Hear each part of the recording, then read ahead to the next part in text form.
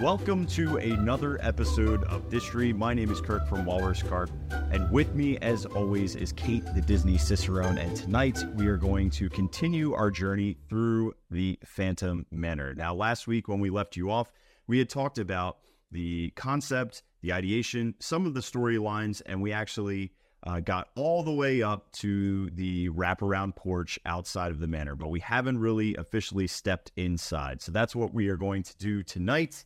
Kate, how are we doing this evening? Well, I'm thinking that we actually have to go back just a little bit, just a tiny bit, because that's shock. I feel like that's what we do, right? We like go back. Yeah, that's cool. So, go back to go forward. But the only way you can go forward in this show is if we go backwards. But I do want to say that we have a lot to cover tonight. So we're going to be, my favorite thing, we're going to be efficient. I don't think it's that much. It's like a couple rooms, dude. Okay. I will be fast. Since I have a lot. I'm like scrolling my pages. I'm like, this is a lot of information, but I'm just going to say, well, you know, we can always stop earlier. What's the fun in that? No, I agree. But let's start outside the mansion. I'll back up a little bit. We did talk about the outside of Phantom Manor and how it's weathered on one side because they want to simulate the weather comes from the east. So we did the paint colors. We did the concept art for it and how it was originally a very pristine and manicured manor. And now before all of these things happened, and then it became this dilapidated one in its storyline. So Kirk is showing you the more dilapidated version of it. But outside the manor, and I actually, in all my travels there, I didn't get a good daytime photo of this. So I have their recreation of it. But there's a sign that is in the front that has this like demon face on it, and then it has snakes around it, and it's very much like a Haunted Mansion-esque sign, but it says Phantom Manor. And there's a quote on the bottom that says "Non omnis moriar," which is Latin for "not everything dies," or "not all of me will die," which is plays right into the idea, suggesting the master of the house is as cultured, but also a warning of the phantom that he becomes. So that's why it's in Latin. But it comes from the odes of Latin poet Horace, Book 3, Ode 30, if you want to get specific. But I thought a really interesting part of this was the face of this demon was inspired by Beethoven, who also fought his own inner demons. So it was inspired by a bust of Beethoven. I don't think it looks a lot like him, to be fair. But, and then what do you have over there, Kirk? Oh, I have the warning sign for when you're going into. It says no admittance by the order of Thunder Mesa Town Council. This mansion will remain closed until all strange sightings and mysterious occurrences have been thoroughly investigated. And this is both in French and English, which we will see throughout the narration and on the ride itself. Because, again, this is in Europe, this is in France, so it's going to be French as the dominant language, but a common language amongst Europeans is English. So that's why we get dual in here. The one thing about that Latin, I'm just thinking about it. Don't you think also Melody, I know we haven't really gotten into her as much, but don't you think like her loss in love could also, you know, that doesn't die because she just continues hanging on to the hopes that her suitor will finally arrive? Yeah, and it's interesting. I feel like because of the way that they use this also on their merch, not that I use merch for like backstory, but like you can see. You have a Phantom Manor Loungefly? I have not showed you this yet. You have a Phantom Manor Loungefly? I do. Yeah. Oh, that's so cool. So it says "Non omnis moriar" on it with the four singing glass. And then they have the Phantom with Melanie in front of it. And then they actually, these little purple things here are the names of the suitors. And it actually has a little stanchion bat. And then on the back, they like to put QR codes on their Loungeflies, which drives me crazy. But there's a Why are they in QR codes? Where does that go? It goes to like digital extras, like wallpapers and stuff. But I'm like, why is it printed on my bag? Like, put it on the tag or something, you know? This is like what they do. It's a very odd thing. Yeah. That's pretty cool, though. That is a very, very special Loungefly. It is. I couldn't resist, but it's that's what I wanted to go over that phrase because I think it's really important to this plot of this time. And you couldn't show off your loungefly if you didn't talk about I've already showed it off a couple times. Oh, dude, it was like a humble brag. It was like, oh, do you want to see the Phantom? I have it here. And like, you just bring an audio animatronic in from the side. Anyway, so let's talk about the other things that are outside the mansion that we didn't really talk about. One is the landscaping, and they use very specific plants to evoke sorrow and grief. So the sorrow is evoked by hanging branches of weeping willow and cedar. And the property's kind of tortured past is suggested by intertwined hazel trees with withered leaves. They have like stickly withered leaves on them. And then the threat of the phantom is flattened branches of the Nootka cypress trees at the end of the attraction. They reach for guests as if to pull them back in, which I thought was really cool detail, which I think is what you're looking at there. They have like almost like arms. Yeah. Like they're reaching towards you. And they definitely are like draped over in an ominous way, which also kind of is a throwback to a little Snow White action with the forest and woods that are reaching out that we've talked about several times. Like Gustav Tengren and whatnot. Mm-hmm. Yeah, exactly. Mm-hmm. So then they also have crooked trees, some dead trees, and they also let invasive plants like ivy and wisteria kind of run wild, so it looks overgrown. And they have, I was actually laughing as I was reading this list because a lot of these plants are like native or grow in Oregon because we're kind of on the same latitude. So it's very similar plants. And what's really funny is that the landscaping, they talk's a big game, but this is what it looks like. Where did you read? You must have read that from like a Disneyland Paris botanist parks, you know? Oh, it was from the book that was like highlighting all the things like they did, you know? It's like, ready? This is like your resume versus your actual work experience. Yeah, so what we're looking at here is some like pebble gravel with some weeds. There are some dead sticks. This is a cedar tree, I think, back here.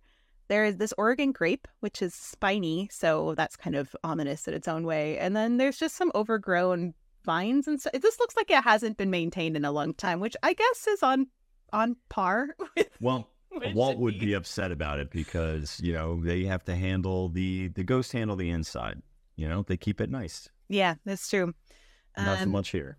They also have purple cherry plum trees, which are super obnoxious if you've ever had one in your yard because they drop this like fruit that's like really not that edible, but the birds kind of eat it and then they leave it in your yard and then it sprouts more trees and it's just kind of like a useless one. So I don't like those trees. I had one in my front yard for a long time at my old house and I hated it. Yeah. I mean, you know, everything has a purpose, Kate. You know, it's like, oh, it's here to annoy me, clearly. But they have these red leaves to them, so that's why it looks kind of like ominous in that way. Oh, that's cool. Yeah. They when they blossom, they're very pretty. They are, but they're kind of like pointless. So I don't know. That's the thing. You can also see, so in this picture here, you can see kind of those withered leaves of that, with the hazel plant, hazel trees. The birds eat them, Kate. Is that a point?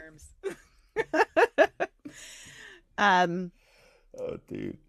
So there's also an interesting thing. Do you happen to have the picture of the pretty house when it looks nice?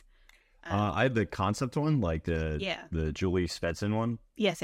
Yeah. So 2 seconds. That picture of that original house that is also in the Grand Hall, if you look at it, it shows a whole bunch of rose beds on it. So it looks like it's very manicured with the rose beds. But the roses are no more, but they kind of left all the like tangled brambles behind. So that's something that ties directly back into that portrait that you actually do see in the Grand Hall later. So kind of an interesting thing that you might not be aware of when you go, but does exist. It's also, what's so cool about that is it's very subtle, and you'll see it when we get to the Grand Hall. It was the first thing I noticed as soon as we were in there, you know? Yeah. It's just because this is such a cool portrait, especially because of the ominous clouds. Mm-hmm. Like if it was just the house, I think I would be bored, but the detailing to the skull with the outstretched arms, but there's also like skulls across the entirety of the shoulders, and it's just, I don't know, it's very foreboding and freaks me out. It's crazy. It's really effective. Well, and you Yeah, see in great. that pictures, there's also there's some statues and things too, which still do exist. They're not exactly that statue. There are statues of people in the queue, but they also have some statues of animals and things as well. But they all look like they've just seen better days. They're all a little weathered. Yeah, these ones look like, well, one of them looks like a cherub. The other one looks like what Melanie would look like. So there's also a sundial on here. Yeah. There's a sundial in the actual queue. I don't know that I saw one. That doesn't mean that it didn't exist, but I know there's one. They have all these just kind of like random pedestals everywhere and like planters. Like this one looks like a bird bath, I think, that's in the queue. But Okay. it's nothing like, there's no detailing on it. There's no words on it. It's just kind of these bland concrete things, I guess is the best way to put it. But I do want to point out that the queue did change from its original concept. If you can look in this model, it was going to have a really beautiful Victorian barn was going to be there. And they basically just had budget changes, so they had to make it simpler. So instead, it's just a little covered building that you walk through. Yeah, it's like a queue area if they need to use it extended wise. But yeah, it's just basically, it's still a pitched roof, but there's no siding, there's no facade. So it's in the space of where the barn would be if there was a barn. But yeah, it's just for the queue. Oh yeah, you can see it here. Oh, that's not it. Poor Jeff Bird is pulling a jump scare. You can kind of see it here. They just changed it to just having a roof. Yeah.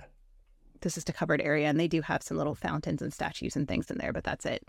So anyway, so there's that, and then the gazebo, which we didn't mention last week, and we have to just mention the gazebo, which is such a place-setting thing and a foreboding thing. Here's a little picture of it at night. But this is where you hear that music box tune that you might be familiar, and I think they bring it in for Disneyland as well for Nightmare Before Christmas overlay, the Haunted Mansion holiday. They bring in this like ghostly music box tune. And that's actually written by John Debney. And what they did was they had a traditional music box manufacturer. They engraved the tune onto some metal discs, and they played it in a classic music box, and then they recorded it. So it is actually played by a music box that they had made.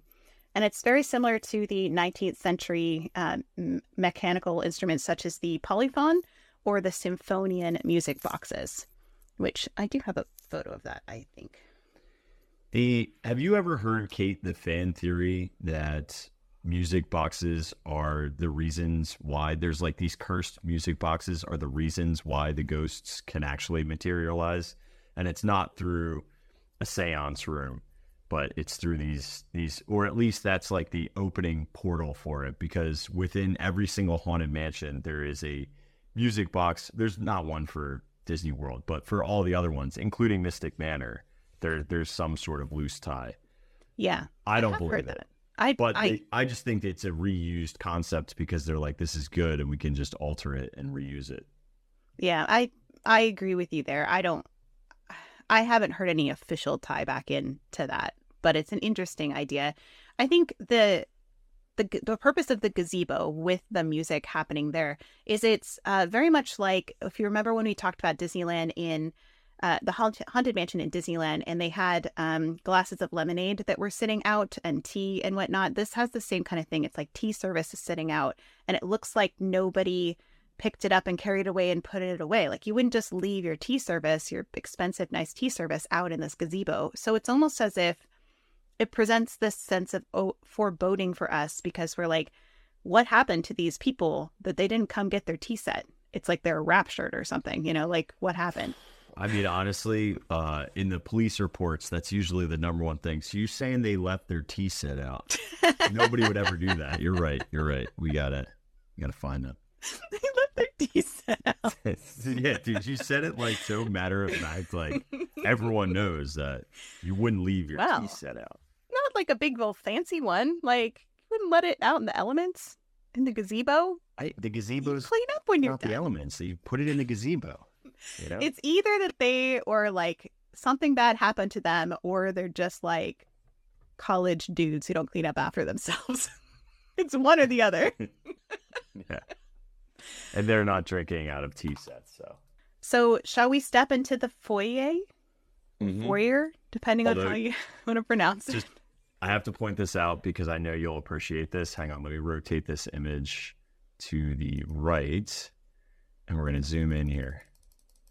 So this is a official blueprint for Phantom Manor, but look at this.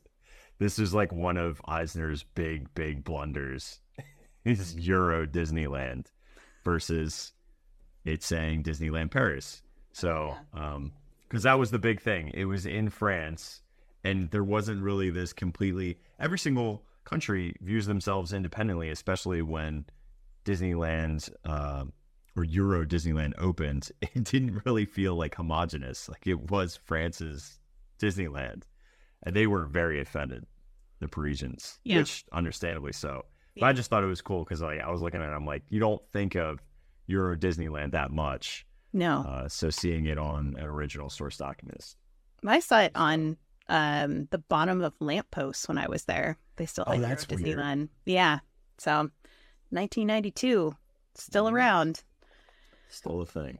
So let's step into the foyer, and there is two different versions of this because there's the one that was there in 1992, and then remember they did a whole bunch of updates to the Phantom Manor in 2018, so they added a lot of effects and things. So they're kind of two different channels, and to give people, I think, a better understanding of what kind of space we're walking into, if you're familiar with Disneyland or Disney World, this would be a space that would have our changing man portrait, right? Yes. In this instance, it's a little different, but we're still precursor to a stretching room. We are walking into the little foyer section first. It's true. And so what we had there, the original one contained, of course, a dusty chandelier and then two mirrors. The room was lined with dark wood paneling, and the voice of the Phantom sounded from the ceiling, politely welcoming guests in French, not English, telling them the legend of the place and inviting them to explore the manor further. And then so I have some concept art for this space, which looks like this. You can see the elevators are on both sides, and then Melanie's in the middle. And I have a few notes about the mirror here. The narrator explained how Beauty once lived in this house, and Beauty lives here still, and says, "Show yourself." And so then Melanie would appear, and they'd say, "Lovely, isn't she? Come, I have more beauty to show you." So Julie Svendsen painted the original concept art for the mirror Melanie, and then it was developed. It was developed from Christian Hope's initial drawing of Melanie. So this is Christian Hope's original portrait of Melanie. So then Julie Svendsen took that portrait and then made this one, but then it was taken by some other artists and then made the other one. There's the mirror, and then this is the kind of final version, which is very like 80s. I feel like. Yeah, well, Molly Ringwald was a big fan of the Phantom. So. So the illusion of Melanie appearing and disappearing behind the mirror was achieved with a light behind the glass. When it lit up, the outside reflections would be overpowered, giving it a fleeting view of the portrait. So that's how they achieved that effect back in the day. And I have a note from Jeff Burke, who said, "The Phantom Manor show sets and many of its furnishings were produced by a British company by the name of Ackland Snow. They are located just outside of London and also produce sets for the BBC. Among the furnishings that they provided were the portraits and stretch paintings based on Julie Svendsen's original artwork. Ackland Snow was a huge art department, and many different artists worked on the Phantom Manor project." So that's what you'll see here is that Christian Hope or Julie Svendsen would make these paintings, and then Ackland Snow would take them and actually like produce them for the manor, if that makes sense. So you can see, oh, you have it there. Oh, that's great. So you can see then Melanie has kind of if she looks like she changes a little bit, it's because she went through multiple artists, I guess, is where I'm trying to get with that. That's the point. So she does look a little bit different from artist to artist, depending on who was doing it. She has a very wide set eyes in this one, though, I have to say. I like how it starts off with giving us a little bit of insight into the fact that Melanie is awaiting her marriage. Yeah. So they did change this in 2018, and they actually added a whole bunch of effects to it. Just The effects are pretty impressive. Like, I was like, oh my goodness, look at that. So I was really... If you guys don't realize that's Kate being excited. Oh my goodness, look at that. It's true. So what we're seeing here, basically it changes from a pale portrait with rotten wood and ripped wallpaper, and you see Henry and Melanie. Well, we should look a little closer at the portrait in a second, but you see Henry and Melanie hanging out in the portrait, and then Melanie is in mourning garb here. She's not in bridal. Looks like bridal, but not bridal, mourning garb. And then there's a noose hanging from the tree, and there's 4 heart initials on the tree for her 4 fiancés, which I think I have a closer up picture of that somewhere. There's also dead trees in a dilapidated house. So that's what you walk into. It's very much this kind of the top one that you can see here. So he's very threatening behind her in her mourning garb, has his hands on her shoulders, has a very stern expression. And then on the trees is all of these little, like you would carve your initials in the tree, but they're all crossed out. So those are all her suitors that didn't quite make it. Yeah, Henry was very protective of Miss Melanie. So then the room transforms, and it becomes this full color portrait in happier times. So you actually go back in time and you have a less menacing Henry. The landscaping is all alive and well. The Melanie is wearing a blue dress, and she's maybe engaged or in love, because there is 1 heart and initials on the tree over there instead of 4. And so that's it's a change. Did you want to talk about any of the other things that happened there? No, it's just that all I witnessed when I looked through the POV, again, I'm like leaning on you because you actually have tactical knowledge. All I have is videos that I've watched. It's lots of flashing and strobe effects, almost like lightning. And then these vibrant lights come on, which I can't tell if it's all projection or if some of them are blacklight photoreactive as well. I'm assuming it's a mixture of both. Okay, so the room does illuminate as this change happens. It goes to green and purple, with the rotten wood and ripped wallpaper returning to its original glory. The torn wallpaper in the foyer is printed on a translucent material, a scrim, and the vibrant wallpaper is printed behind it. When the main lights go down, UV lights illuminate the vibrant wallpaper, making it visible through the outside scrim. I love that. That's how that effect works. It's crazy, too, because scrim is like, this looks like there's nothing in front of it. It's very impressive. So you can watch this effect change in just a second. It'll go. It's so cool. Yeah, the whole room kind of illuminates, and it's pretty neat shift to this when it's like going back in time. So the narration for it in this area, it oscillates between English and French, but I have the translation here. Do we want to hear that, maybe? Yeah, let's do it. Okay. So I'm just going to read it all in English, but just know that these lines kind of go almost sentence by sentence, alternate between English and French. So it says, when hinges creak in doorless chambers, when strange and worrisome sounds are heard all around, where candlelight flickers, where the air is deathly still, it is because the phantom of the house manifests himself. Welcome, curious friends. It's so nice to have guests. We are happy to greet you, humble mortals, in this mysterious manner. You may not believe it, but beauty once lived in this house. This is when the portrait now transforms. Phantom Manor had happy days in the past, but times changed. Now, curious souls, come, I have more to show you. Brave mortals, please enter, and let's visit this famous manor together. And then you go into the doorless chamber. Now, in previous manors, we've had ghost hosts specifically, and we kind of have an identity of who they are, the Hatchet Man, right? In this instance, do we know who our narrator is, apart from Vincent Price for the American version or the English portion? You know,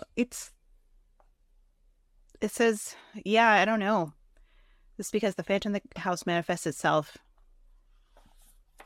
I don't know, because it doesn't say like I am your host, your ghost host. Right, In exactly. any of this. So I do have some more script. Maybe as we read through it, maybe we'll get a little bit more, but I don't think so. I don't think there's a specific ghost or ghost host. It's just a disembodied voice. It's chatting with you. And this is where they do have the French version is in one speaker and the English is in another. So it kind of sounds like it's coming from everywhere in the room, which is kind of interesting. So it's not like coming from the portrait or anything like that. Do you have anything else on the foyer? Should we move forward? Sure. Let's move forward. It's interesting because this is not called the stretching room. Officially, it's called the doorless chamber. So yeah, I've also, according to, again, depends on who you listen to, this also could be the secret room. So it depends. Yeah, I've seen that too. So really interesting. As we go through our storm lighting effect, we walk through into one of these stretching rooms, and now we're greeted with this secret room, which we had talked about before. This is originally in the first rendition of the stretching rooms. This is where Julie Spetson's paintings of a young Melanie Ravenswood replaced the Mark Davis ones that we all know from the U.S. versions. And when the rooms stretch, it shows the peril that's going on with Melanie. Now, Melanie is going over the falls. Melanie is being attacked by a gator creature, and obviously these are all kind of, you know, the gator is, or this like creature of the deep is a good way to juxtapose the ones that are in the States. Also, she's carrying a parasol, so it's almost like she is the parasol girl throughout here. We get one picture with the copperhead, the scorpion, the tarantulas, the beetle, all of those carrying ants. And that is with her original one suitor, who was Jake. Now, good old Jake. Yeah, well, not so good old Jake, because we see the roses and there's R.I.P. Jake is crawling out of it. Poor Jake. It's not so great. Yeah. I do like, and I don't know how the lighting looked originally, but as we go into the refurbed section, I just noticed the lighting in here. I don't know if it was illuminated with these red spotlights on the ground. I just think that's really interesting, because we don't have any light on our walls. Like, we have them elevated above the gargoyles, which the gargoyles didn't change in either of the renditions, and wallpaper is very similar to previous Haunted Mansions, and there are 4 portraits that stretch, but the red lights to me are a big deal on the ground. Yeah, I don't remember those being in it either. Like, we've talked about lighting in the US parks before, and how Walt Disney World in general is much, much darker than the Disneyland version, although it got a little brighter with some of the updates they made recently. But this, I'd say Phantom Manor is the darkest version of any of the haunted mansions I've gone in Disney so far. Like, it's so dark, my phone could barely pick up anything in it. Yeah, it's crazy. It's very, very dark in there. So I wonder if that's like a low light photo that's picking up more of that light than you actually see. Yeah, it could be. I mean, it could be a longer exposure, you know. It looks a little I will say this, on the edges it looks a little blurry. So they could have gotten like a touch of motion blur if they stood there and then got yelled at to like go inside. Do you know what I mean? But they had it open, like the shutter just like a quarter second longer, you know? Yeah. So we talked about this a lot last week, so we don't have to linger on it too much, but the portraits of the 4 suitors, they're going to come back in a lot of these other places in the mansion. Just to refresh your memory, Barry Claude is the one who's sitting on a branch of a tree as an angry bear and her cub claw their way up towards him. Sawyer Bottom sits on the log of a sawmill being pulled towards a spinning circular saw. Captain Rowan D. Falls is alone in a rowboat and is about to go over a steep waterfall, just like Melanie was in the original version. And then Ignatius Knight, or Iggy Knight, stands atop a stack of dynamite boxes with a lit fuse, very much like the original Mark Davis iteration as well. So Those are the 4 suitors, and you do see them tied back into other parts of the mansion, or the manor, sorry, as well. So just wanted to put that. And somebody said they represent the 4 seasons, and I don't see that. So that theory's out there. Water would be like spring, I guess. Fall would be the dead wood. I don't know. What are they going for here? I'm not sure. I think it was just a theory, but I've never seen anything official that says that. So, okay. So I do have how they did this effect, because it's actually quite impressive. What happens with them is that the suitor actually, like, Melanie disappears. So she's with them before it stretches, and then she disappears, and then it's just the suitor by himself facing his fate. And it's an incredibly effective effect. And so the way that they did this, Greg Pro created this artwork digitally. So this is digital artwork. The portraits consist of 2 scrims, so screens essentially. The back sheets feature Melanie. They're illuminated from behind. When these lights go down, the scrims are no longer visible. So Melanie then disappears. The lights come up in front of the portrait, and now we only see the front scrim, which is the portrait without Melanie in it. The suitor is alone and soon meets his end. I love that. If you look really closely, you can tell that there's 2 scrims, because Melanie is slightly translucent compared to the suitors. And it also kind of like shifts a little bit. It seems to change position due to the them being apart from each other. So yeah, the illusion's really, really impressive. And it's interesting, though, that good old Jeff Burke had comments about this, and he said, "Honestly, I haven't made up my mind about the new portraiture in Phantom Manor, but if it helps the guests understand the storyline more clearly, then I respect their opinions. Overall, I feel the renovation of the manor was extremely successful, particularly in the areas of show lighting, special effects, and figure animation." So he's kind of undecided, I guess, about these ones. I thought it was fantastic. Yeah, I don't know why he didn't like him. I guess he's just a purist and would prefer to have Melanie alone, and or just have the suitors. I don't really know. Maybe just like the original, like, so that happens. Yeah, I mean, but I feel like this is again a case of nostalgia over something that's elates guests and impresses them more. So there's Melanie, and then you can see she disappears. And then the room starts stretching. So it's a very interesting effect. And I think it's very effective. Like, I wasn't expecting it, because all of the research I'd done had been on the old version. So I was like, what is this? I was very excited. Yeah, that's cool. That's great. I do have the script for this area. Do you have anything else before I do the script? No, go for it. Okay. So again, oscillates between English and French. It says, "Our tour begins here in this gallery, where you gaze upon the sweet innocence of youth. Kindly step all the way in, make room for everyone. There's no turning back now. Here you can admire the portraits of the beautiful mistress of the house and her slightly less lucky suitors. Perhaps you sense a disquieting metamorphosis. Alas, things are not always as they seem. Not all story tales have happy endings. It appears everyone is doomed at Phantom Manor, even you.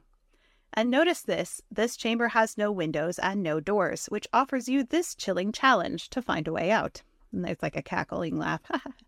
And then, by the way, there is no door and no window. How do you get out? So it kind of repeats that in English and in French, because this is the French part. "If you don't find the way to escape, the Phantom of the Manor will happily help you." The stretching room then goes dark at this point, and you hear kind of crazed laughter, but you don't hear any screams. So this is when you see the Phantom up in the ceiling. The original version had the Phantom hanging the groom from the rafters with a noose in the attic. The updated version just has Phantom holding an empty noose over your head, like he's threatening you instead. So they've changed that, so there's actually no like hanging body, which is probably for the best. But so then it says, "I didn't mean to frighten you prematurely. Come meet the future bride whose beauty will give you chills. The real beauty of this house awaits further on, and she's dying to meet you. But beware the phantom. Our future bride is still waiting for the man of her life. Any volunteer?" And then there's a cackle. And then there is much to see, so look alive and stay together. I'd hate to lose you so soon. Don't be scared, go and move forward. And then the gargoyles whisper, and they tell you to get out. Let's all sing together. They do the Had to same. have been excited about that. I was so excited. My kids are like, "Come on, Mom, like, let's get out of here." I was like, "No, I have to see if they whisper." And I was like, "They whisper." It's the little things. It is. You know what I like about this a lot is in previous versions of the stretching room, when you're looking above you, you see our ghost host as like a body, right? So this is the concept art. There's the body, and then I mean it's pretty graphic. It's a skeleton. Yeah. It's a straight skeleton. But yet when you look at, I mean, he's hanging a guy. But now it looks like this, where it's just a noose in his hand versus a person. But the Phantom himself is an actual figure. It's a skeletal figure that's standing there with glowing red eyes. It's very impressive looking, where we have a villain for the first time in the mansion, where it's more just ominous and spooky and scary, but there's no like direct threat. Here in the stretching room, we have a direct threat saying like, you're in peril, and this is the guy who's going to bring it. That's true. That's a good point. You know, which is really, really unique as a storyline. It's one of the reasons why I like this manor better than most of the mansions. It's just really unique story. Well, it's scarier in a lot of ways because it's like you're actively fighting to get out of the manor versus what are you doing? That's me like panicking because this. By the way, they lied again. Hurt yourself. No, they lied again. Thank you. I'm like a good actor, you know. They lied again with there's no windows and no doors, and then immediately they illuminate and there's windows up there in the air. I know. Like, what's up with that? Like, stop lying to us. Enough. There are windows. We just don't see them yet. So before we move on and get out of this, I just found this meme, and it just I don't know how I ended up on Phantom Manor memes, but this one made me giggle. So it's like the Phantom sitting at that table that's like the change my mind table, and it says, "No man is good enough for my daughter, change my mind." Yeah. Eileen had a great question. Who is the Phantom? Well, we don't really know who the Phantom is exactly to a T up until this point. But we have been introduced to somebody who really is not a big fan of Melanie and her suitors, and that might be Henry, her father. But we'll leave it at that for now. I do want to point out before we leave the stretching room that these are descending elevators, so they do actually go underground. It's one of the main reasons, too, that when we look outside the manor's facade, we're elevated up on a hill, which was built up purposefully so that they could build an elevator shaft on this version of the manor, where they did that with a prerequisite to get underneath the train tracks for Disneyland and for space constraints. In Walt Disney World, we found out that they originally were going to have elevators. However, they couldn't use them because basically like the week before they were having like water seeping. So they didn't want to use the elevators there for fear that maybe the rivers of America, not due to high water table, but rivers of America might seep in because that's what happened in Disneyland. Right. So instead, they utilized at least one elevator that we know of is in Cosmic Rays, and it lifts Cosmic Ray or lowers them down and becomes like just a DJ booth or a stage area. But yes, Phantom Manor is an actual legit elevator, and these ones are physically stretching, where we're stretching down, and in Walt Disney World, which I believe is the only one that stretches upwards, where we're raising the roof up in Orlando. Yeah, and I think that, them raising up raising up on top of the hill, I think, helped also prevent that. And it's far enough away from the water too that I think that they didn't have to worry about it. I don't Yeah, know I why. think I'm like, again, I feel like previous lessons learned so that they have all these little fail safes so that they could do it the way that they wanted to do it, which is to drop down in an elevator, because it's more convincing when you're actually moving versus the ceiling moving. Although I do think that if you look in a certain angle, the illusion is quite nice and actually gives you a very uneasy feeling like you are moving through an optical illusion. So, yeah. yeah. There was a question from last week about what happened to Henry. Well, Henry and the mom die in an earthquake, correct? 1860. So there's an earthquake in 1860 that happens due to upsetting the spirit Thunderbird over in Thunder Mesa and Big Thunder Mountain, which Henry owns the mining company that was drilling deeper and deeper into the soil and the rock and disturbing the settlers and the spirits that were there previously. So as a result, it is thought that the earthquake was the spirit's revenge, and that is how Melanie's parents die. He didn't sing with all the colors of the wind. He didn't respect the earth. So he paid the price, the ultimate price. You would have been so mad. The other day at DAC, Miko and Pocahontas were on a flotilla, which, if you don't know what a flotilla is, it's the boats cavalcades of Animal Kingdom that travel on the same exact path that there was a boat tour that existed in Disney's Animal Kingdom. They still have the boat docks for it. And I wonder if those flotillas, they probably aren't. They're just regular, probably pontoon boats. But anyway. They repurpose the boats for other things, I think. Yeah. From that, but that would make sense. Not the pontoon ones, no. Yeah, so Pocahontas is coming around the corner, and there's a big, giant right-hand turn coming up. So I'm saying hi to Miko, and then she starts jabbing her about something. And I'm like, I'm talking to the raccoon, lady.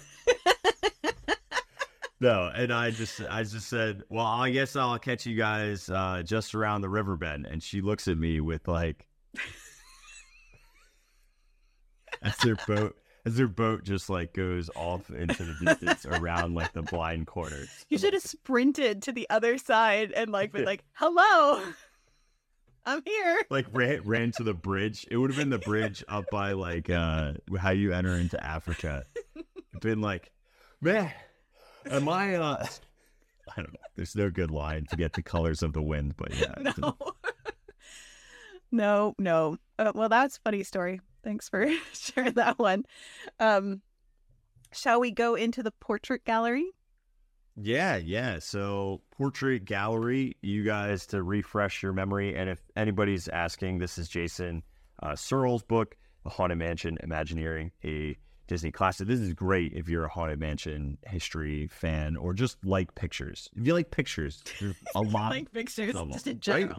Like, I think that, yeah, well, I mean, like, for me, it's I think attractions are so visual. It's great to find out nitty gritty. Like, this isn't as detailed. This isn't really a detail book. Like, you're not going to learn the inner workings of how every single some details, effect. but not. Yeah, but it's not. It's really not. It's not even that much of the story, you know? Like, it's more for those that like pictures. But I do like pictures. Anyway, so these are in Disneyland. This is the concept art for the portrait galleries. And there, you know that in Walt Disney World, that gets shifted from the Sinister 11 into the changing portraits. But we're having a very much Disneyland moment here and getting to walk through changing portraits, which originally didn't exist even in Walt Disney World. So I do have the befores and the afters of all of these pictures, or at least some of them. Yeah. So these were the ones that, of course, were made by Mark Davis. We talked about these ones when we did the U.S. parks. And the interesting part about this is it uses the original fading technique that which was a 6-slide transition one to the other, versus like you think of like the lightning flashing and the lightning would change the portrait. This one was just fade one into the other. So do you want to show them which ones they have? Yeah, hang on. I'm trying to do them like side by side because I think it looks better, but I'm just organizing. All right. So the first one is Henry, right? So Wait, this no, is that's not again the original what one. what That's I don't later. I don't have the OG ones. What were Okay. the OG ones? I don't have Okay. them. Okay. So like that's in 2018. So the original ones had Don't talk about it. Okay, we didn't look at that. we have the knight What? on his horse on a cliff, What? and then he became a ghostly being. I don't know if They I have straight the up other one. used The the Disneyland like the ones. what? Mhm. Yeah, he used the Mark Davis ones. Then Like they had Witch of Walpurgis and stuff? they didn't I have don't see that her in one. that one, but No, so they had the young woman, the Greek temple becoming Medusa. So they had that one. They had the ghost ship sailing through a storm, and then the woman reclining on a sofa that becomes a were-panther. So those are the ones that they had originally, and that was it. So yeah, so they had those ones, and then they changed them in 2018, and now Kirk is your turn to show what you got. hang on. I got to show Were Panther Lady. A were-panther lady. That sounds like a clothing line. She's chill. Yeah, so those are the ones that. So that's why I'm talking about the six slide transition, because they made 6 slides of these, not just one and then the other one and go between. There was actually 6 versions of it that it would kind of fade in between them. So now this is what happened in 2018. They added this because they're adding more to the storyline. Yep. So I would venture a guess, because of this is kind of our smoking gun potentially leading us to that Henry is the Phantom. So this is a picture of Henry disdainfully looking on. It's very gloomy. Again, he has opulence, color of purple, which is royal regal. In Thunder Mesa, Henry was everything. A community leader, one of the most financially wealthy and independent, was able to build that amazing manor that looked over the entire town. And then we get the switchover, which is the Phantom's face. So I don't know. Would you say that this kind of gets you there? Yeah, that's what they intended. Is they're like, we're going to very clearly identify that he is the Phantom. So that's what they did there. So they also have the cowboy is actually a really interesting one too. Do you have a picture of that? I do. So the cowboy, I have some information on that. So there's a cowboy on horseback who looks out over kind of a rugged landscape. Big Thunder Mountain is in the distance. And then they have gray clouds in the sky. And then it changes to show the horse and rider as skeletal spirits with bolt of lightning streaks across the sky and a herd of spectral cattle stampeding through the clouds, which is just fantastic. So this was I love that Big Thunder's there too. Yeah. So this was created by artist Greg Pro, again, who did like the changing portraits in the doorless chamber. So we're calling it the stretching room, essentially. So this was inspired by Texan folklore of ghost riders in the sky, which you might know that song, right? Became a popular Western song by Stan Jones in 1948. This is interesting because this portrait has a strong resemblance to Imagineer Tim Landry, who was involved in the upgrade of Phantom Manor.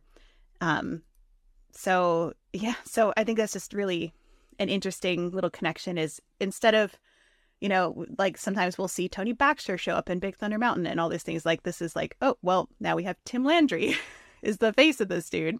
He's hanging out in this portrait. So I think that's fun. They must have really enjoyed him as a boss to send a thunderbolt directly at him. I like that the spectral cattle in the sky are like these like bony skeletal cattle that are like coming down to get him. The kind of horse reminds me a little bit of like what the Thestrals or whatever from Harry Potter kind of vibe, They're very Thestral-esque. I agree. Mm-hmm. Yeah. So then we also have a sailing ship that turns into a burning vessel. I don't know if I have a picture of that. You have that one? Yeah, I do. So instead of like the sailing ship in the storm, we have the sailing ship that turns into a burning vessel, which I think is really interesting.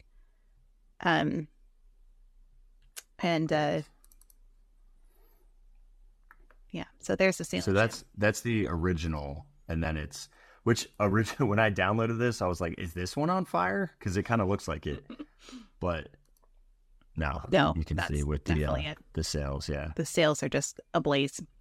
Mm-hmm. And then there is... Dude, that boat must be dope because that's straight fire. It's lit. Oh, gosh. I was going to say it's hot, but I'm like, that's just lame. So moving on. Then we also have a really interesting one that plays on something that is in the U.S. ones, which is the dueling portraits, one of which is Henry Ravenswood. They're depicted standing back to back with the manor in the background, and then it flashes to an image of Henry turning and shooting the other man in the back, which is very much like displaying his character. He's the kind of guy who will shoot you in the back. All right, now, Kate, this is the part of the show where you do your best impersonation of the guy on the left getting shot in the back. What would be the noise you would make? Because you're not expecting it, so... Ah! My hat has to be like flying off. I need like a hat. I got it. I think I would go. He's a little more of a scream. He's getting shot in the back. I don't know if you'd be able to. Like, you're not expecting it, you know? Yeah. So this plays off of the duelists that are actually in the they're in the Grand Hall or the ballroom of the U.S. parks. So you'll see the duelists up on the walls, which is not here in the Grand Hall in this version, but we'll get to that in a little bit.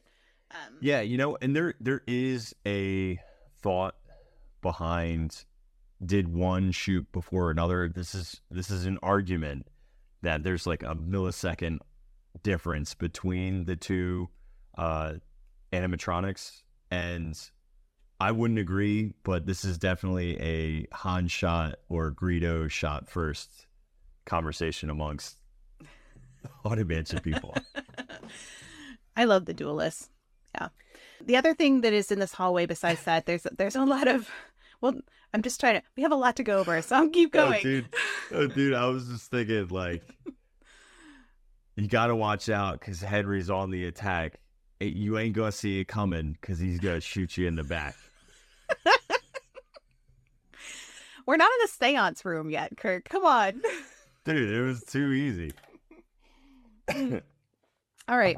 So the other things that are in this area include a giant portrait of Melanie, which actually hasn't changed. There's also mirrors and things on the walls. Like there's a lot of old dusty mirrors and stuff, but there's nothing like in particular to say about them besides they're just mirrors. But there's a portrait of Melanie that has just kind of been refreshed since 2018, but she's still kicking there. So the original concept art for this, where is it? Okay, so I have this concept art of this is from Fernando Tenedora. Produced this concept art first, which shows the bride portrait at the end of the hallway. And then Judy Svensson produced a more detailed concept for the portrait. And then the final portrait, of course, was created traditionally by Ackland Snow. So, it went through a couple different artists. So that's really interesting that she had a couple variations of and this is one from the 2018 version, which is just in the attraction versus the picture of it. Yeah, so that's all I got on it. But that is the first time we see like Melanie as a bride. This is our moment to see her. Right. We see her mourning and having a veil in a very gloomy way, but now we're seeing her as a bride. Which, what I love about Melanie as we step around the corner, well, I'm going to save that for a second, because I have to say, before we get any further, we have to talk about this. Jump scare warning. So, you guys who have been with us for a while know this to be none other than Aunt Lucretia. She's a very stern mistress. And this is the 2018 version. Nice jawline. She was like green, and I feel like she floated. She like floated back and forth, And they stopped all that nonsense in this 2018 remodel, and they made her just like one of the ones to just follow you like usual. So they have kind of a relief version of her, which you can't see. But and they put some plants around her and whatnot instead. So she changed a little bit, but she's still there. You've changed, Latricia. She looks more white, like a bust, like a marble bust, versus this kind of green, like creature of the deep color that they had her in before.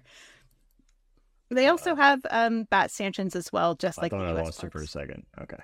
No, I'm still here. Yeah, and you can see the bat stanchions even in the concept art as well. Mm-hmm. And there's the bird stanchions. Oh yeah, from the bird stanchions.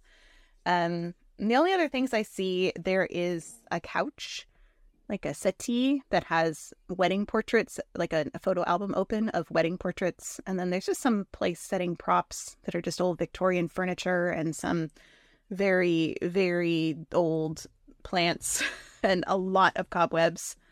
Fun fact on cobwebs, they use hot glue and compressed air and basically spray hot glue because it retains longer, looks more effective. And it also does actually attract and keep dust. So it is very, very effective. Yeah, it's pretty cool. Yeah.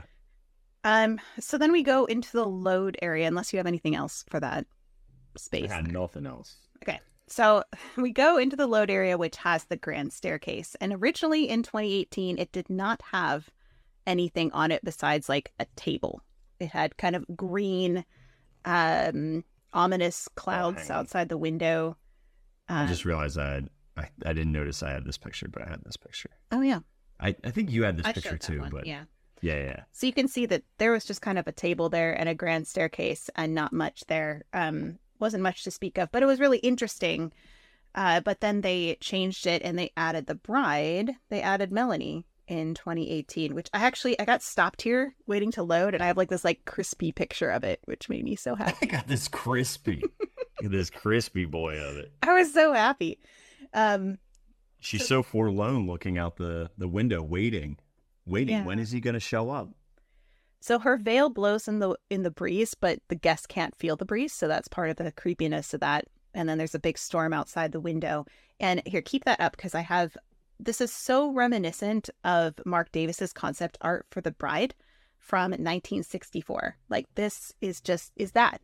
It's except she's facing the other direction and there's less storm. But she's like at the top of the staircase. We got a red carpet. It's a bride hanging out on the staircase. And made me happy. There can't be enough to be said about the floor show of seeing this, because now we're getting an elevated view, because where you enter, you're entering at the bottom and you round this corner to the right and you're passing through those ropes and the stanchions and boom, this huge open space, multi-floor, and there right at the focal point being illuminated by that green misty fog. That's where you load, is at the bottom of those stairs. You get into your doom buggies, and they are doom buggies, just Yay. Like in the U.S. parks, which I think we've talked about those an awful lot, but they're, I love that they were going to call them seance conveyance at one point. I was like, can we bring that back, the seance conveyance? Yeah, I like that. That's a good name. But they do have, I did notice on the, like the speed ramp or the ramp that you walk on to load into the Omnimover, they have arrows pointing to get in. No bats, just arrows. No bats, just arrows, which, Well, okay, think about this. Instead of doing a switchback so people can see how to load on the Omnimover, they are bringing you into the left. Well, no, you have kind of a switchback. You have a switchback, it's just not as close. So I think it's like Disneyland's. You're farther away from it. There's like a gap between you, versus Disney World, you're like directly on the other side of it and can see it. Yeah, but that's what I mean but Walt Disney World, we go past it and then come back. This one, doesn't it just like sweep to the right really long, and there's that big gap between guests and the loading area? Yeah, so it's like you're walking past all that furniture. Space. Yeah. That I showed you, and then there is a separation between you and where you're loading. There's like a big gap there, but you're going down and then you do turn back to load. So you do get to see it, but you don't really see the ramp moving at all. So Okay. I think the arrows make a lot of sense, especially because there's a lot less people that are maybe used to that kind of loading or that Disney culture there, you know? So it's like, Sacre bleu. get in, like hop into your Doom buggy. Yeah. And something that was really interesting there was I had to pull down my own safety bar. And What? yeah. And I was waiting for it to come down, right? Like that's what you do. And the cast member was like, pull down on your bar, please. And I was like, oh, okay. And it was like, what? This is an automatic. But at some point it was, because I have read some accounts of it where it says, allow me to lower the bar, and then it would come down. So I don't know if it's so just weird. broken or what. Right. Mademoiselle, s'il te plaît. Like, did somebody get hurt because they got hit by the bar and they complained? Like, I don't know what happened there. I don't know, dude. I get hit by those bars all the time in Walt Disney World, and they hurt. They do. I get them in the lounge fly, because I put my lounge fly in my lap and then like bangs into my lounge fly. It's good times. I will say that just like in Disneyland, there are griffins as you head up into the space here. So there's these big, this is not a great picture because I told you Phantom Manor is really dark, but there's these big winged griffins that are on either side of you. And something that's really interesting about these, and I'm pretty sure it's this way in Disneyland too, but they have this area of their neck that you could only see this if you took a flash picture, which I did not. This was from somewhere else. But they have a line across their necks that looks like this was disconnected and like put back together. That's because they were originally planned to look at you as you go past, like turn their heads to look at you. And they do not do that currently. So at some point they either decide not to do it or they disabled it. I don't know. But I just desperately want to see the ones in Disneyland and confirm that line is also there. So that's my next mission. So what are you looking at? Griffin necklines? What? Nothing. I know. That's where I'm hoping to stop. You know, because you get stopped. If I get stopped somewhere, I can take one of those like low light photos where it takes a while to like develop and not use flash and disturb anything. But then I can like see all the details. So anyway, are we ready to head into the see Melanie in her early version? Sure. Yeah. So this is when we actually see her as a physical being in only the 2018 or the 1992 version. And she looks like a giant doll. Yeah, it's really weird. She's holding a candelabra in one hand and a rose bouquet in the other. And she's got her eyes closed. Her eyes look, if not closed, they're almost closed. And everybody complained because at this point you hear her singing, but her mouth is closed. So this audio animatronic didn't make a lot of sense in that way. You're like, she's singing with her mouth closed. In the lore, she was practicing to be a ventriloquist in a variety show that was taking place at the saloon, so it made sense. Oh gosh, this is what she looked like without the flash on. So the candelabra is lit up and you can see she's this one she has her eyes open. I think her eyes open and closed. But she's not there anymore. Instead, they replaced her with this knight, just like the Disneyland and Disney World versions. The knight that just kind of moves every once in a while. So I don't like space. They kind of have like this like ghostly kind of, I don't know what you would call it, like whimsical coloration around its head. It's almost like, because it's not straight ghost, but it gives you this effect that there's Mickey ears on his head. I know. As soon as I went around it, I said to my kids, I'm like, look, he has Mickey. He has hidden. I think my daughter said it was hidden Mickey. I was like, I think it's purposeful. I'm not positive, but I think it is purposeful to be that. Well, he used to be like this. Like, this is him. He was around the corner where you would see him in the U.S. parks now. But they moved him to be in that place. Here, keep that up.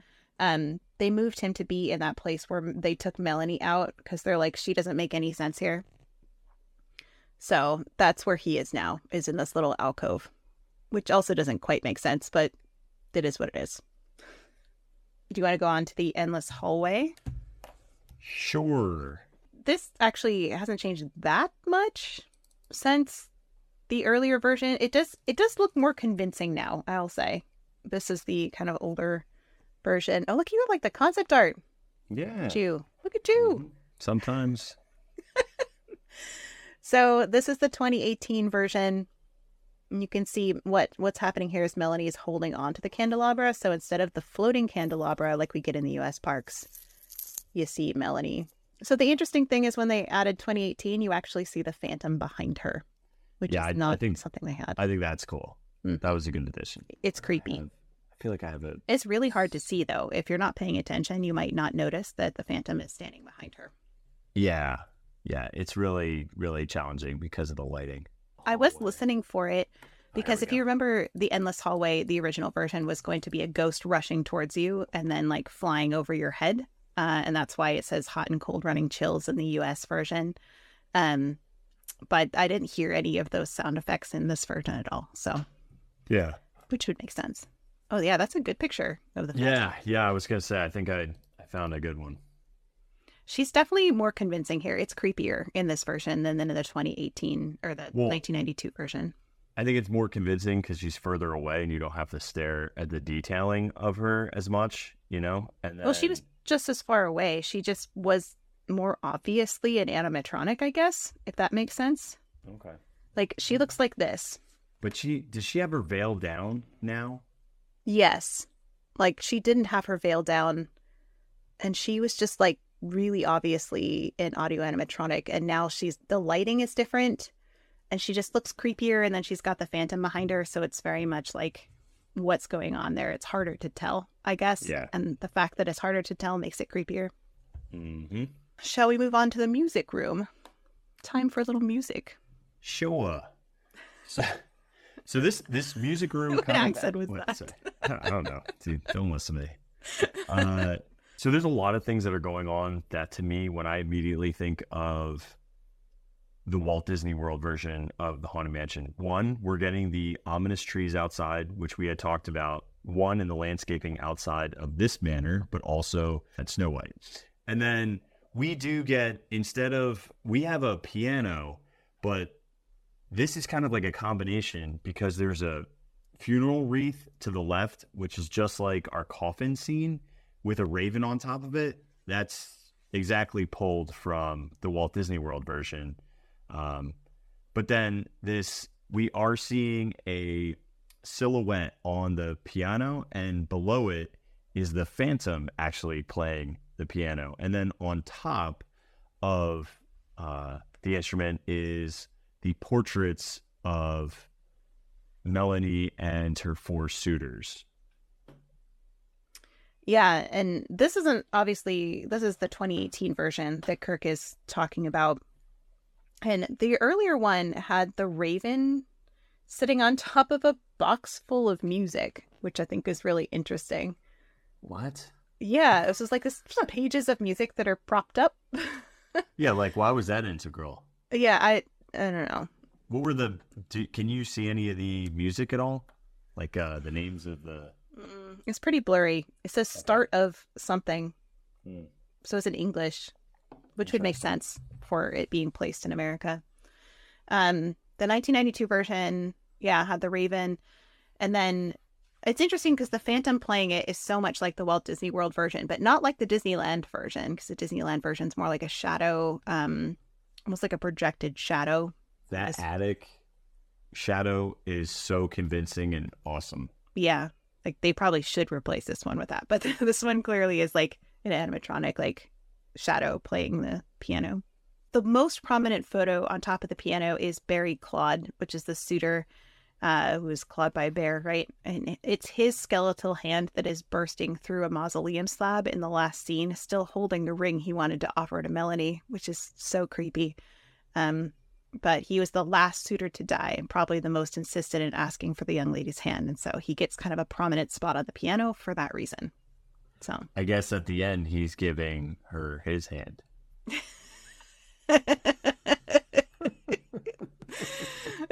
Take my hand, Melanie. And are we going to say, is that a little throwback to Claude Coates, Barry Claude? Because it's spelled Claude. I thought about it. I have a picture of the mausoleum. Well, they did little nods to both Mark Davis and Claude Coates. If you look in some of their original kind of like newsletters they were handing out in Thunder Mesa and whatnot, they have this one that's an ad for Davis Coats. New Orleans, established 1869. The finest overcoats, cloaks, and capes for all happy and somber occasions. So it's a little ad, and it has two of them there, like two gentlemen, which is really fascinating. So I think absolutely that's a little nod to Claude Coates. Yeah, I would imagine. Yeah. So that's I think so. But okay. I haven't seen anything officially tie it to that, but I would think so. Yeah. Do you have anything else for the music room? Nada. Okay. Corridor of doors. Honestly, this was so dark. Like, even like looking back at my footage, like I could barely see the doors. But it's almost identical to Disneyland's version in a lot of ways, in that there's no lights behind the doors like there are in Disney World.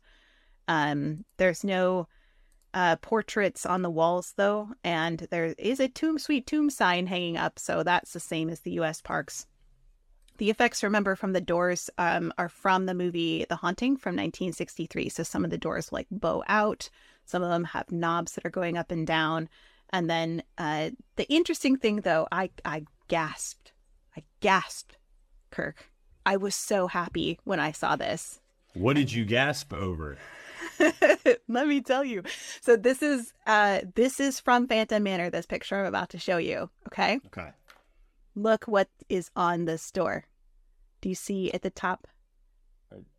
Oh wow, it's the exact same like us, like the ironwork that we have not only in our fireplace but also in the stretching room. Okay, yes, but that's not what I'm talking about. Too. Look at the top of the door. Look at the top of the door.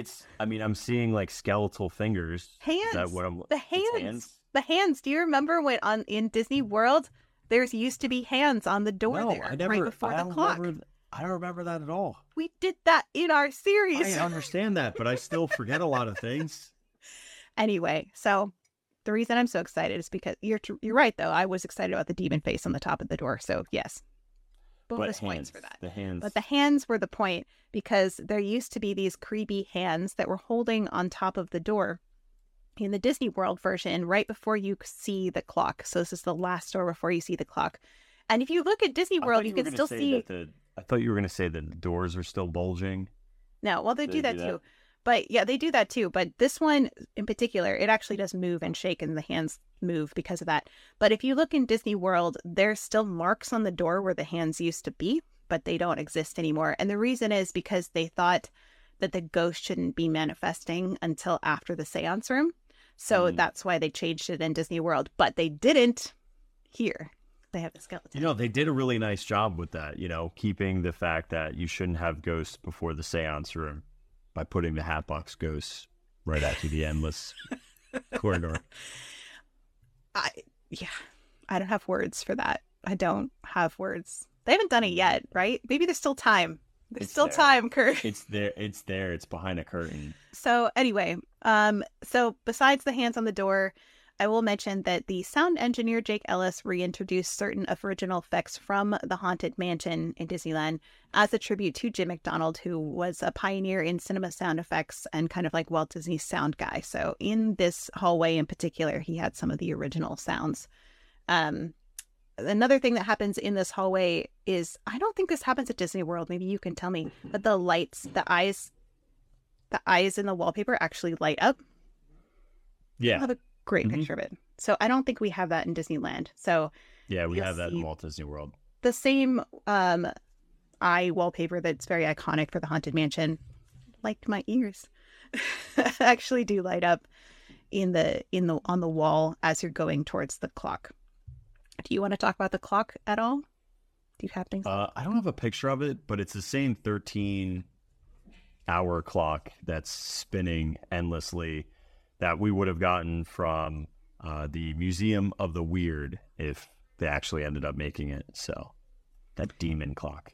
Yeah, and it's the So if you guys remember when we talked about these before, how all of the different parks have different hands for the clocks. So Disney World has fingers for the hands of the clock. Disneyland kind of looks like a bat if it gets like at the across from each other position. And Disneyland Paris is snakes, actually, serpents for its hands on its clock. And yeah, and then it's got the demon face and pendulum and claw, just like all the others. And so it does have the claw that comes down with that same effect that was from Yale Gracie and Raleigh Crump, where it's just essentially like a, not cardboard, but like a cardboard cutout, a cutout in front of a light that's in a circle, and there's 4 of them, and they go around, and that's how you see the shadow of the hand come down. So that's all I got for the clock. Okie dokes. Into the seance room? Let's do it. Okay. The seance room was a really weird experience because they didn't have any instruments along the walls at all. Yeah, it's very strange. Mm-hmm. It's I do have some concept art. Oh, you got it. Look at you. Tell you what. So then I've got one that is from with the lights on that somebody else took. And so this seance room is super different because it's got like these like griffin-like gargoyles around the walls that are kind of similar to the ones you see in the Evil Queen's dungeon scene in Snow White, but they're not exactly the same because I looked them up because I was like, these don't look the same. So they look like this. They're extremely hard to see though because it's really dark in there. And there's kind of like evil griffins that are looking down at you that have wings on them and claws. And I did look up the one for Snow White because I was like, this is the one that's in the queue of Snow White. And they don't look the same to me. They look different. And you do get the raven on the armchair top, just like you do in Walt Disney World. Yeah, but Madame Leota herself, she looks different. Like, it's a little jarring if you're used to Madame Leota or if you're used to, the Disneyland, Disney World versions. She's portrayed and voiced by Una Lind, who is a makeup artist and actress. And so she doesn't look at all like the U.S. parks. She sits on a table and the table floats back and forth, like it kind of tilts back and forth. And this is the only version of Leota in any Disney haunted mansion or haunted manor that's portrayed and voiced by the same actress. Usually it's different face with a different voice. So I have a picture of what she actually looks like in real life. Does she have blue hair? She does not. She does not. She looks really different than the one in the ball. I do have her script if we want to hear it. Let's do it. So I'm going to read this all in English, but it does, again, go back and forth between English and French. So, goblins and ghoulies, creatures of fright, we summon you now to dance through the night. Spirits and phantoms on your proud stallions escort the beautiful bride into the night. Warlocks and witches answer this call. Your presence is wanted at this ghostly ball. As 12 strokes of midnight sound from the bells, we shall waltz together, gruesome debutante. I'm sure that rhymes in its original French. It does. I'm reading it now. Join now the spirits in nuptial doom, a ravishing bride, a vanishing groom. Which I think is my favorite line. Yeah, that's a good one. So that, I think, the only other thing I want to point out in this room is it's almost impossible to see, but it's there. There's 2 things. There's one that is a Moroccan side table. And then there's also a spirit cabinet, which we talked about in our original Haunted Mansion series, and it looks like it has a demon face on the top too, which I think is really cool. Great place to store your ectoplasm. That's right. But it has a lot of ties back to the early days of spiritualism and the idea that, you call forth all of these spirits out of this spirit cabinet. And so that's why that is there. And it is in the U.S. parks as well, but they're very hard to see. So you keep an eye out for them. All right. Do we want to go into the Grand Hall? I feel like we should stop. Okay. So the only reason why is because there's a lot of details in here that I want to spend time on, and I know we're not going to get to the boudoir if we actually spend the amount of time that I think we should spend. in the Grand Hall. I'm with you on that. I think that's a good place to pause because I think it's Because there's so many details, so many ghosts, and I don't think it's fair to just kind of try to cram it in. This isn't Pirates episode 1, season 1, where we have to do everything. But I'll leave you with this. For those that are listening, we are looking over the Grand Hall, which is very similar to other mansions that you've seen, but overlooking the entire thing is Melanie with the Phantom. So, yes, there's very really exciting. great It's an exciting differences scene. here. Yeah, like where we don't have a central focal point because remember in the mansions that we have, all the action happens above and below because that's where they have the Pepper's Ghost effects. So it's kind of cool to just have something in the center. Yeah, it's I can't wait to talk about this, but I'm happy to wait till next week to pursue the Grand Hall and all the goodies that are within it. And then we'll head to what would be the attic in the U.S. versions, but it's actually Melanie's chambers. We'll head to the catacombs and down to Phantom Canyon and all of those things. So all that is coming up in next week. I guess we can do that next week, and then you think one more episode, I think, and that will probably take us out of Phantom Manor. What do you think? Yeah, it'll probably one or two, and we're out. I always leave extra because you never know. You just never know. Yeah. Once you stumble on something and you find like an odd story or a different rabbit trail, you might as well explore it. Well, what is your favorite thing that you've encountered so far in researching Phantom Manor that surprised you? You know what? Honestly, to me, this refurbishment, I'm gonna look at it as an all-encompassing. I like that this haunted mansion or Phantom Manor has a storyline that's connected throughout the entire Frontierland / Thunder Mesa. And it is beautifully told in a cohesive manner from start to finish. And this would be a location where most people would complain for refurbishments like, oh, you ruined my ride I love. Granted, I don't have the nostalgia of what this was prior, but to me, this might be the perfect version of a Haunted Mansion story. Because it's beautiful. And I love seeing the big words. Yeah, but you know what? Well, it's not that big. I think I use like 2-syllable words the entire time. And you know, and I know. And the Phantom too, I get excited about having someone to despise but also love as a character, where I don't have that because everybody's disembodied, and I can pick certain ghosts and certain characters. To be like Constance-ish, but she's not throughout the whole. Yeah, she's not really though. She really isn't. Kind of like she's the attic. Her and the Hatbox Ghost are just chilling in the attic because they're banished there for all eternity for their crimes. Yeah. I mean, I guess she's kind of in the stretching room now but only because they kind of put her there because that was Abigail Pate-Cleaver, and they changed her name to Constance Hatchaway to make it work. But still, again, it's not telling a cohesive story. Like every single stretching room portrait, the only thing is the changing portraits. You have Henry on him, but like, where does the ship? Was that the sea captain ship? Was Claude Coates? Did he ride horses? Like, do you know what I mean? Like, there's a little bit of a disjointed there, but like, for the most part, this is just the whole thing makes sense.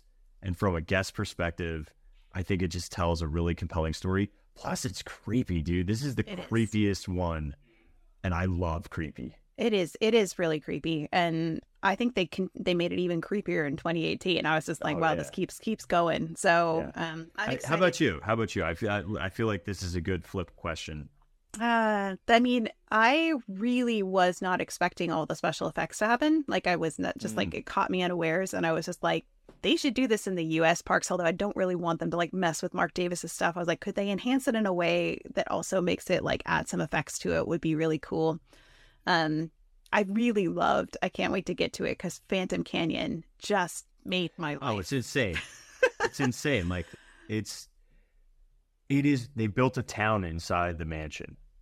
Yeah, there was an ode to Mark Davis, and it's just like it's great. And so I can't wait to get to that. Hopefully next week we'll get into that and really pull forth some of the concept art that they drew from Mark Davis to make all of that. But I think that for me, and just some of the surprises that happened throughout there that I wasn't expecting, I was just delighted. And I got off and I was off the ride and I was just like, this is amazing. And I was like, I have to go again and again. And of course I only went on it like 3 times, I think, the whole time because we were busy. But it was like, I would go back in a heartbeat. It was so good. It's so good. Yeah.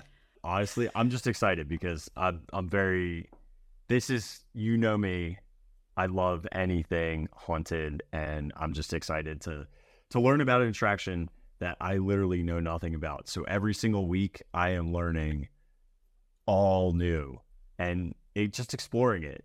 It makes me want to go to Paris like immediately. Yeah. Thank you, everybody, for joining us for this episode of Distery. It's been such a joy to walk through these parts of the Phantom Manor and explore all the differences from the U.S. parks and this really integral story that is tied all the way throughout the manor. We'll dig into more of the rest of the manor next week. But until then, we hope you have a great weekend, and we'll see you next time.